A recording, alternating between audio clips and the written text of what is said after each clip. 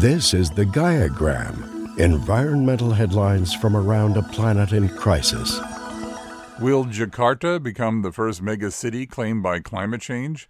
A last-ditch plan to save the city may not be enough. Jakarta, a city of 30 million people, is sinking. In places along the coastline, the ground has subsided by 4 meters over the last few decades, meaning that concrete barricades are the only thing preventing whole communities from being engulfed by the sea. Although many coastal cities from New York to Shanghai have been forced by the threat of climate change to build high walls to protect themselves, there are few places in the world as vulnerable as Jakarta, where a decades-old problem of sinking land has intersected with sea level rise caused by global warming, creating an existential threat to the city.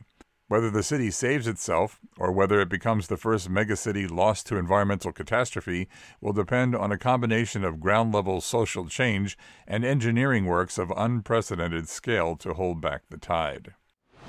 All across the U.S., land is slowly disappearing due to rising sea levels. Experts believe thousands of American homes will be at risk of increased flooding in the coming decades, and the impacts stretch far beyond the coast. A disappearing island in Louisiana now serves as a wake-up call for other communities that could face the threat in years to come. Isle de Jean Charles, which was once as large as 22,000 acres, is now by some estimates down to just about 300 acres. Experts say the fading island's condition has been worsened by rising sea levels triggered by climate change. Benjamin Strauss, CEO and chief scientist at Climate Central, said, "You may say that Isle de Jean Charles is a canary in the coal mine. This small Louisiana island won't be the only casualty of sea level rise." Strauss says that other big cities are also facing trouble, including Boston, New York, and Norfolk, Virginia. Numbers from a new report by First Street Foundation, a nonprofit dedicated to making climate risk more transparent, show U.S. homeowners face $18.8 billion in flood damage annually. Insurance premiums set by the federal government for those homes would cover less than 1/4 of that potential damage. According to First Street's data, nearly 4.5 million homes have severe risk of flooding. Flooding already costs the U.S. billions of dollars every year, and climate change is making it worse. A recent study by Stanford University found that excess precipitation caused by climate change contributed to a third of flood damages over the past 3 decades, or about $75 billion.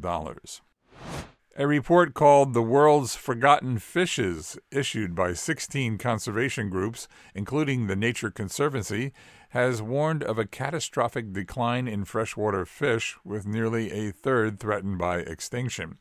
The conservation groups said 80 species were known to have gone extinct, 16 in the last year alone. Millions of people rely on freshwater fish for food and as a source of income through angling and the pet trade. But numbers have plummeted due to pressures including pollution, unsustainable fishing, and the damming and draining of rivers and wetlands. The report said populations of migratory fish have fallen by 3/4 in the last 50 years. Popular Science reports, among dozens of executive orders President Joe Biden signed his first weeks in office, the one that caught most conservation organizations' attention was aimed at slowing climate change by conserving wildlands. While Executive Order 14,008 puts a stop to all new and gas leasing on federal lands, what drew the most buzz may be a more significant portion, often called 30 by 30.